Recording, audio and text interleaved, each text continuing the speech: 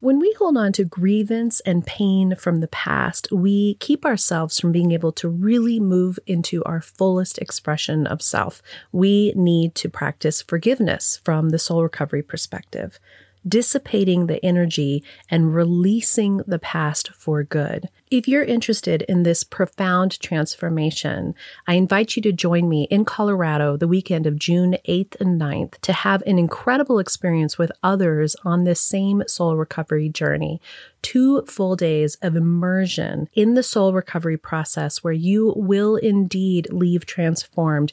You will be able to truly let go of these old pains and step into a new way of being. Check out the show notes for a coupon code and how to register. As I do every once in a while, I'm throwing in an extra episode. This is a replay of one of the bonus episodes from the end of season 3.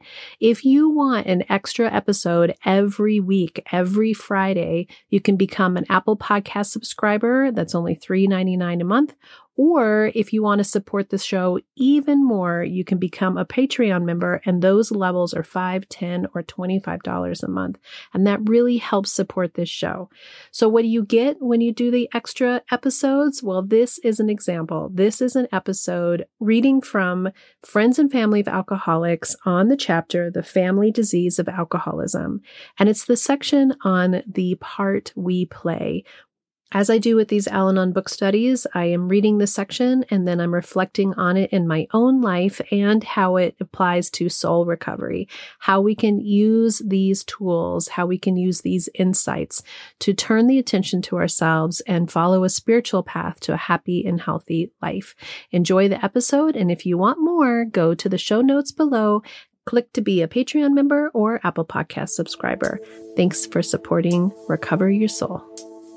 My name is Reverend Rachel Harrison, and this is the Recover Your Soul podcast, a spiritual path to a happy and healthy life. I started Recover Your Soul after having profound changes in my life from my recovery of alcoholism, control addiction, and codependency. I was guided to share the tools and principles of spirituality and soul recovery to help others transform their lives as mine was transformed. For us to overcome external circumstances, we must first turn the attention to ourselves, focusing on inner change. Positive results in our lives will follow. As a spiritual coach, I can support you on your path to make deep and real changes that will bring you a life of peace, happiness, connection, and abundance. Visit the website recoveryoursoul.net to book coaching sessions, read the blog, listen to some of my original music, and subscribe to receive email updates. I think of Recover Your Soul as a community. Follow us on social media, join the private Facebook group, and even our monthly soul recovery support group on Zoom to support each other and connect. For an extra episode each week and to support the podcast, become a Patreon member or subscribe on Apple Podcasts. Together, we can do the work that will recover your soul. I haven't read from any Al-Anon literature lately, and as we're coming to the end of season 3, I thought that I would do that. So I kind of just flipped through a couple things, and I ended up landing on how Al-Anon works for friends and families of alcoholics. And I've done a few readings from this book, but I started reading The Family Disease of Alcoholism and was really inspired to read The Part We Play. And I think it's such a fascinating couple pages. It's a little longer than normally I would read for a single podcast. And I was trying to decide, should I pick some parts and not other parts? And in the end, I just said, it's such great topic that you can't pick anything out. Let's just dig into it. And the episode will be as long as it is. This is from Friends and Family of Alcoholics. It is chapter 6, The Family Disease of Alcoholism, the first section in that called The Part We Play. And as usual, I will just comment along as it refers to my life and especially to soul recovery and how it could be helpful to you. Awareness begins by learning about the family disease of alcoholism. Everyone in an alcoholic relationship, friends, coworkers, family members, as well as the alcoholic, plays a part in the dynamic of this disease. In order to make any changes in our circumstances, we must try to discover the part we play. In general, alcoholics act and we, who are involved with them, react. The active alcoholic gets drunk, behaves irrationally or irresponsibly, and becomes the center of attention. Those around him or her react to the drinking and its consequences. In a state of intoxication, the alcoholics aren't worried about the problem their actions are creating. Instead, those around the alcoholics worry for them.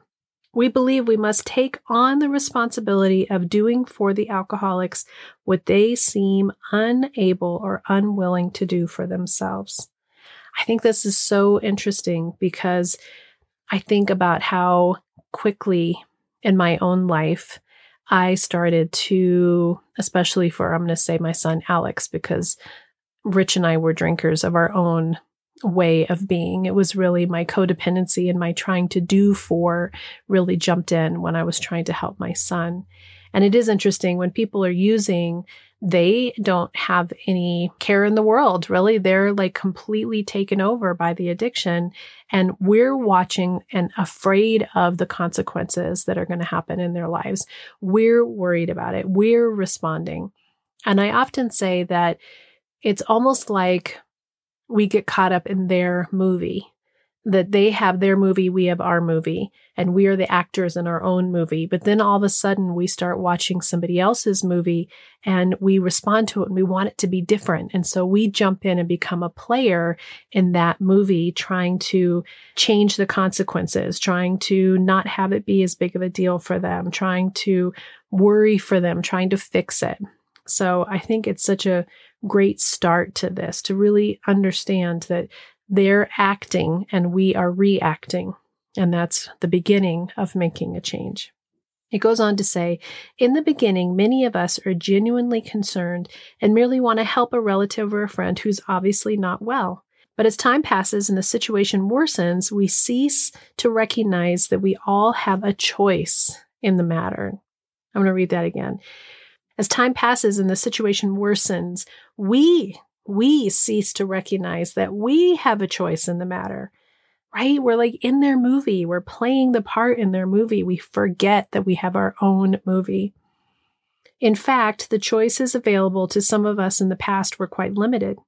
Those who grew up around alcoholism or dealt with abuse may have felt forced to take certain actions on the alcoholic's behalf for the sake of their own safety. Eventually, even when no real danger exists, most of us have come to believe that our help is imperative, whether we want to offer it or not. The alcoholic becomes more and more dependent, right? We set up this situation where we do for them, and then they cannot do for themselves because they have become dependent on us. After a while, we can't imagine allowing the alcoholic to sleep through another day of work without calling in sick or allowing another bounce check to be ignored. It becomes more desirable to stay home than to risk another public humiliation. And many of us can't stand the tension of waiting for the consequences of the drinking to manifest. We feel compelled to intervene. Oh my gosh, again, just sort of thinking of Alex about how my trying to help him and save him in the end made it so that he was less and less able to do for himself. And he's always been really nervous and had a lot of anxiety when it comes to making phone calls or appointments, or there was even when he was younger time that he couldn't order his own food at a restaurant. He had this level of anxiety. And it's interesting that I watch now how I played into that as a parent, trying to relieve his anxiety. And then when he found drugs and alcohol as a way to relieve his anxiety and he started to get out of control around it, I can see that I had started, even before he was using, to set up a situation where he didn't trust himself to do for himself. And it was really hard to just allow the consequences to happen. And there were some consequences that we, as parents, as adults of a young person who can't make some of those decisions for themselves when they were younger, definitely intervened. But now as an adult, and he's an adult, and Rich is an adult, and so those are my qualifiers, I am much better at waiting and being in the tension, allowing myself to notice the tension that I feel and the fear that I feel for what the consequences may be, and trusting and knowing that that is not my responsibility to fix it for them, that I have to let them have those experiences, and that I can be with myself. I can hold myself accountable to take care of myself so that they can have their own experience. So I'm not as compelled to intervene as I used to. It goes on to say, alcoholics act and we react. No one can tell a drinker anything. He or she calls all the shots. Oh my goodness, isn't that so true? I know when I was an active drinker, there were definitely times as well where I can recognize my self-serving, selfish, self-righteous attitude that came from when I was drinking. And so being on both sides of the coin, both an alcoholic and also an Al-Anon, it's interesting to read these. Alcohol fosters an exaggerated sense of confidence and well-being, prompting the drinker to act like little God with all the answers. At the time, the drinker becomes increasingly irrational. In response, we argue, trying to get him or her to see things more realistically. It becomes essential that we prove we are right. This is huge. This is huge because when you fight back, when you demand that you're trying to let them see what is true and real, when you are not in your right mind as a drinker like I was, there is absolutely nothing that somebody could do or say that would change how I thought. I was so self-righteous and selfish in my thinking.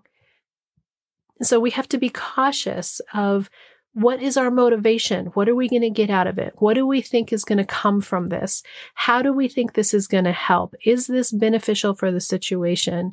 Are we just arguing and proving ourselves in that situation? Or can we stop, quit battling, change the dynamic, do an interrupt of this pattern, and make a different choice? It becomes important for us to realize that we have a choice. We have a choice in the part we play. And so you can watch somebody who is not doing well. They are drinking, they're actively drunk. Maybe they aren't actively drunk, but they are clearly intoxicated. And we don't have to shame them. We don't have to argue with them. We don't have to prove that we're right and they're wrong. We can remove ourselves from the situation. We can take care of ourselves. We can know that there's no point in arguing. And if we need to have safety, we leave that situation entirely. We leave the house entirely. We leave the location entirely. What is it that is the best for you and your mental health, and not trying to change them or make them see things differently? That's the key in that situation.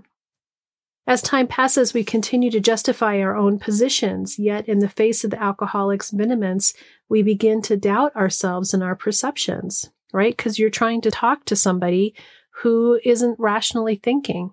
There's no point in trying to talk to somebody who isn't rationally thinking.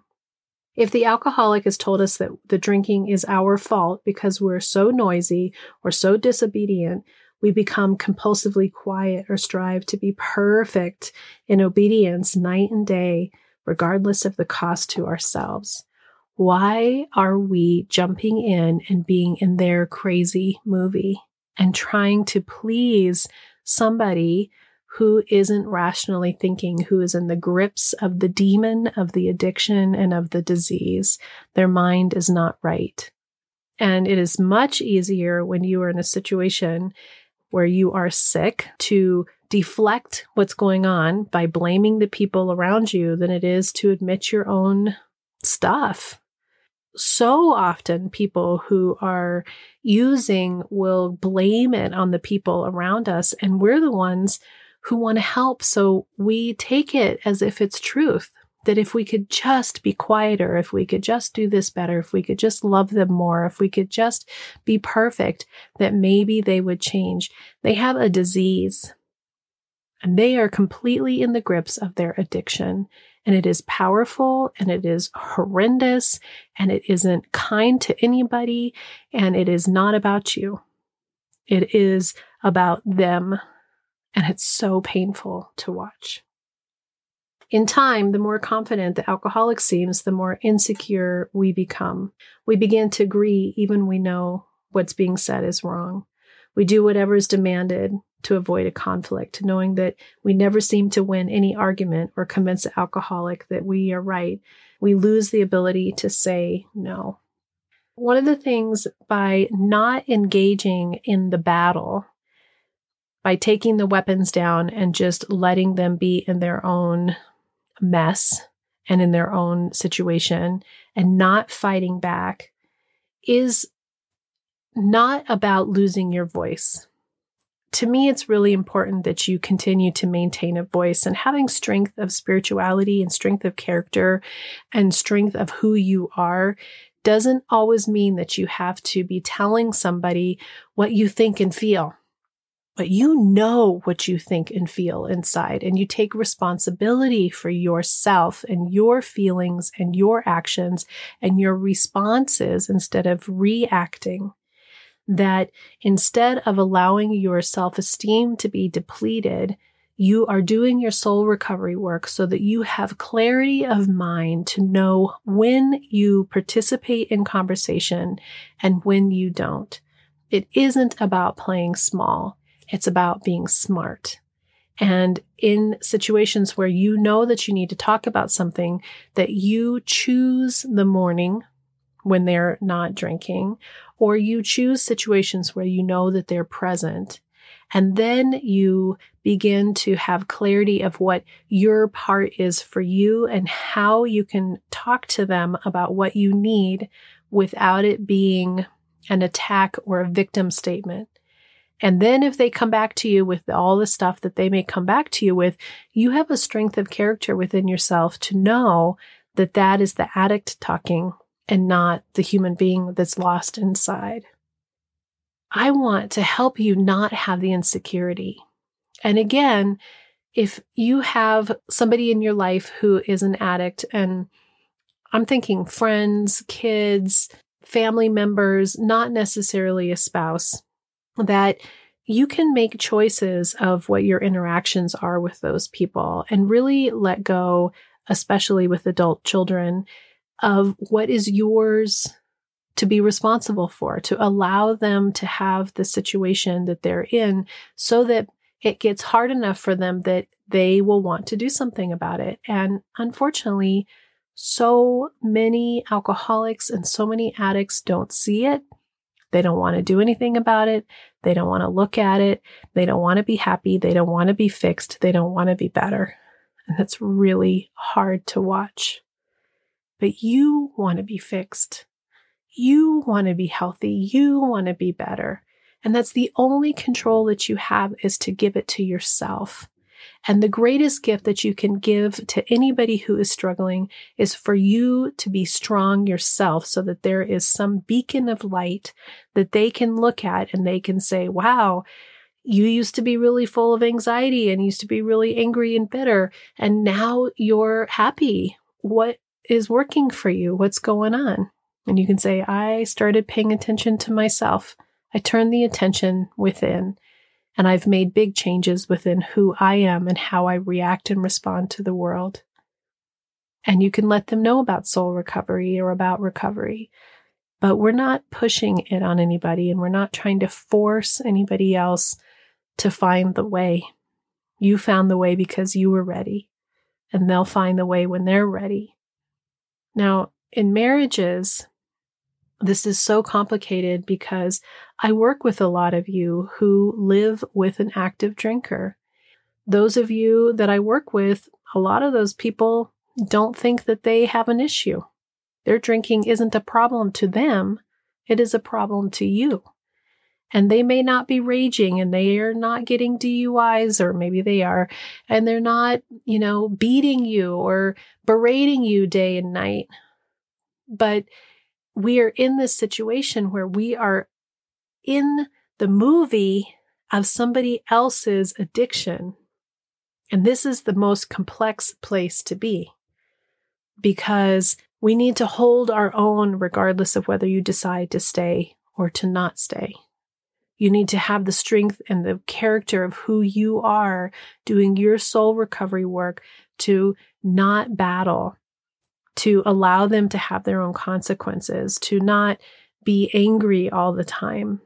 And it's a lot of work to get there if you're going to choose to stay with somebody who is actively drinking, whether it's completely off the rails or just more than what feels comfortable to you.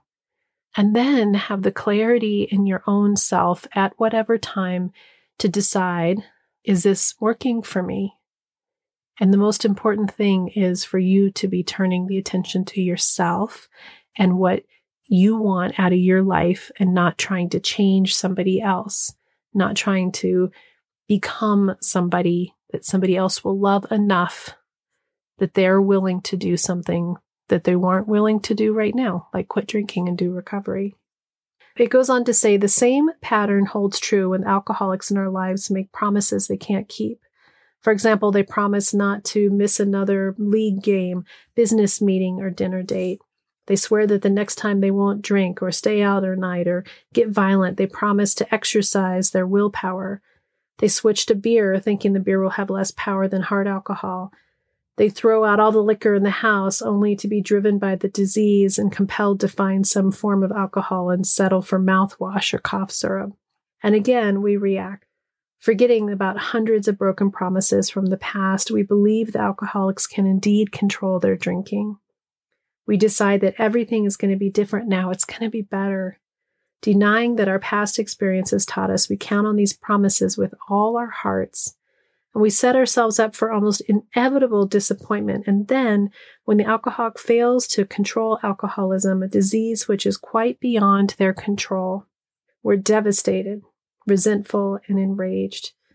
We see ourselves as helpless victims and fail to recognize that we have volunteered for that role by choosing to believe wholeheartedly in what we knew from experience would probably not happen. This is a really heartbreaking paragraph because being the addict and being in alcoholism and being in the throes of a disease is really, really terrible. And there is that part of us that does want it to be different. We do want to make change. We do want to make promises. We do want it to be different.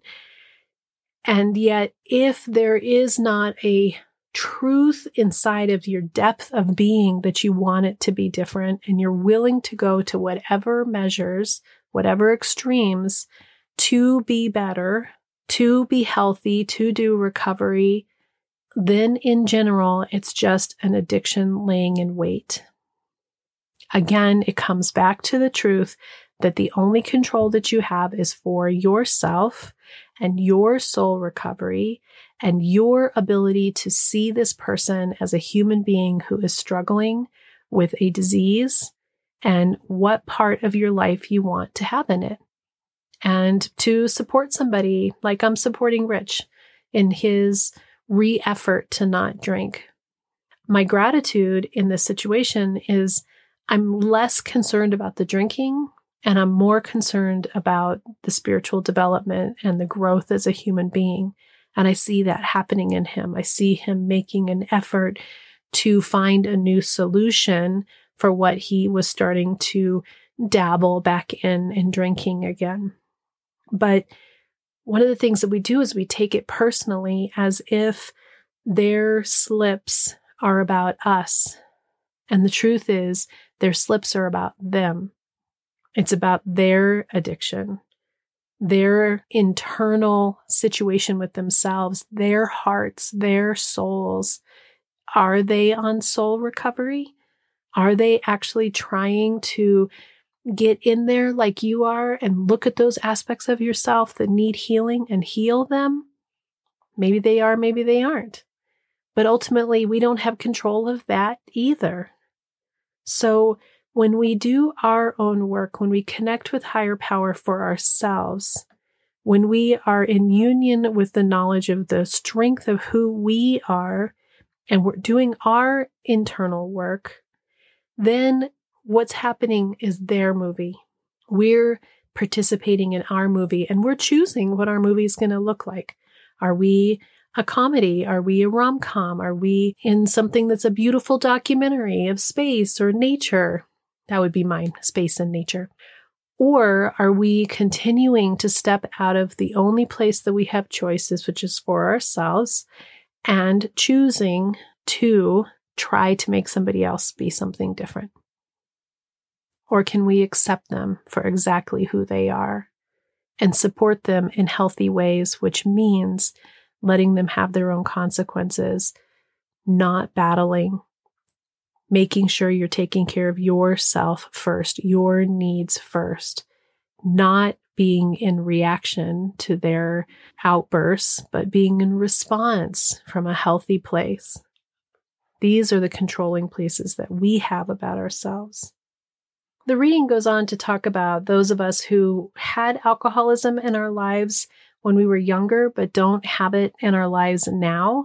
And yet it helps set up patterns for us that we continue to play out in our lives if we haven't done soul recovery work, if we haven't really looked at that stuff on the inside.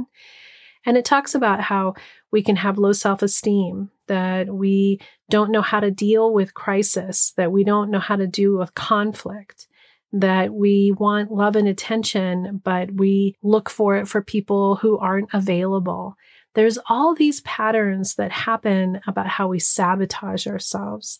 And we can perpetuate a variety of compulsive behaviors without even knowing that we're doing it because we haven't looked deeply at these old patterns that came from being raised or having a major interaction with addictive behavior or neglect at young ages.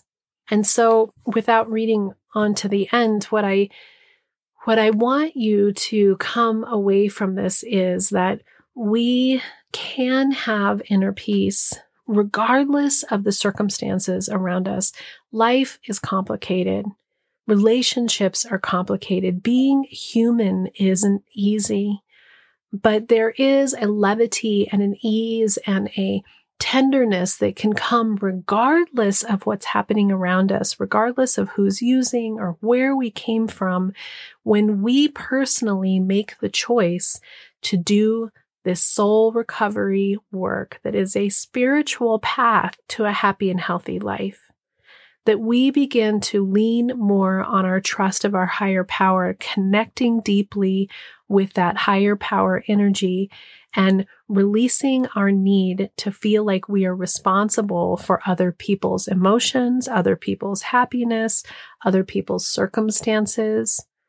And we begin to trust that we are whole. We begin to know that we are whole. And that regardless of the people that were in our lives, our parents, our friends, our siblings, our bosses, all of those people are out there having their own experience, some more successful, some less successful, and that we choose whether we are going to be hurt. We can decide that we can look past some of these situations that have happened in our life and begin to unhook the emotional hooks that have kept us stuck, that have kept us from moving forward, that have affected our esteem, and that we can see ourselves for the beauty of who we are, who I believe higher power sees in you. And when we do that, healing happens. Release happens. There is such incredible ability to be in the eye of a storm and have it be calm around you and to be responding to situations and watch the storm all around you and to have compassion for the people around you who are hurting and struggling and not have to step out into those choppy waters. To stay in the center of your own being. So it's important to understand the role that we play in the situation. Are we magnifying the problem or are we helping to calm the problem? Are we thinking that we're victims in this, or are we seeing the strength of the choices that we have? Are we allowing the other person to be affected by their consequences? Again, those amazing detachment rules to not create a crisis or prevent a crisis. Are we staying in our lane? Are we being our best and wholest selves? Are we doing the work on ourselves? Are we turning the attention to ourselves? And then forgiving yourself for the role that you have played that may not have been healthy in all of it, so that you can move forward as you're forgiving all of those around you. The secret to real inner peace is deep forgiveness for everyone. Until next time, namaste. Are you wondering, how do I go deeper on my soul recovery journey? Or how do I support this great podcast? Well, here's your call to action. If you're ready for real inner change and would like to work directly with me, visit the website and book a coaching session. I'm here to support you on your unique path. I'm here to help you let go of the past, to deepen your connection with higher power, whatever that is for you, and then to discover and step into a happy and healthy life of your making. You can also become part of the Soul Recovery community. One way is to join the support group. It's the first Monday of every month. It's on Zoom from 6 to 7 p.m. Mountain Time, and you can register on the website and get your Zoom link. It's the same link every month. We are also on social media. Of course, there's Facebook, Instagram, TikTok, YouTube, and now even Insight Timer. Yes, lots of ways to connect. There is even a private Facebook group that will allow you for more communication and conversation about soul recovery with your community. If you would like an extra bonus episode every Friday, you can become an Apple Podcast subscriber or choose your tier level of giving on Patreon. I'd also love all the listeners to subscribe on the website so that I can keep you informed on what's going on with the podcast, the community, with me, and anything that's up and coming and new and great about soul recovery.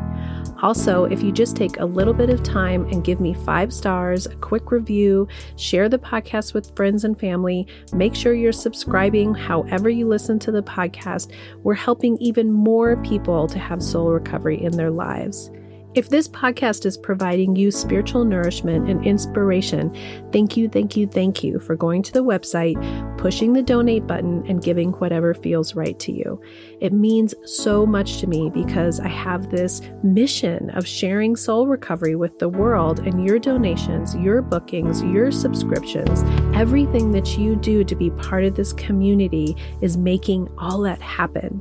Together, we can do the work that will recover your soul.